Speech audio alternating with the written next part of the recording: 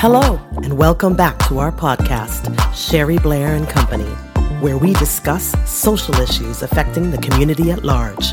And now our host, Sherry Blair.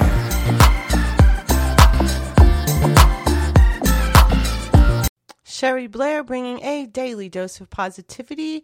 We are in month 5, action, change your view to optimize the new you. So Bruce Lee says mistakes are always forgivable if one has the courage to admit them.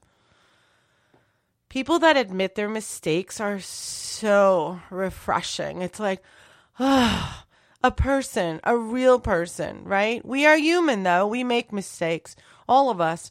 Reflect back to the concept of USA, unconditional self-acceptance. When we accept ourselves without conditions and acceptance, knowing that we are bound to make mistakes, we can easily forgive ourselves. And sometimes it takes more work because we have to do more action to work through whatever mistake we made, especially if it was intentional and we hurt someone. Better yet, we can learn from those mistakes and work to avoid repeating them in the future. Avoid telling yourself how stupid or dumb you were for making them. Do admit your mistakes and honor yourself for being honest, self-aware, and courageous, and then let them go. What do you need to let go of?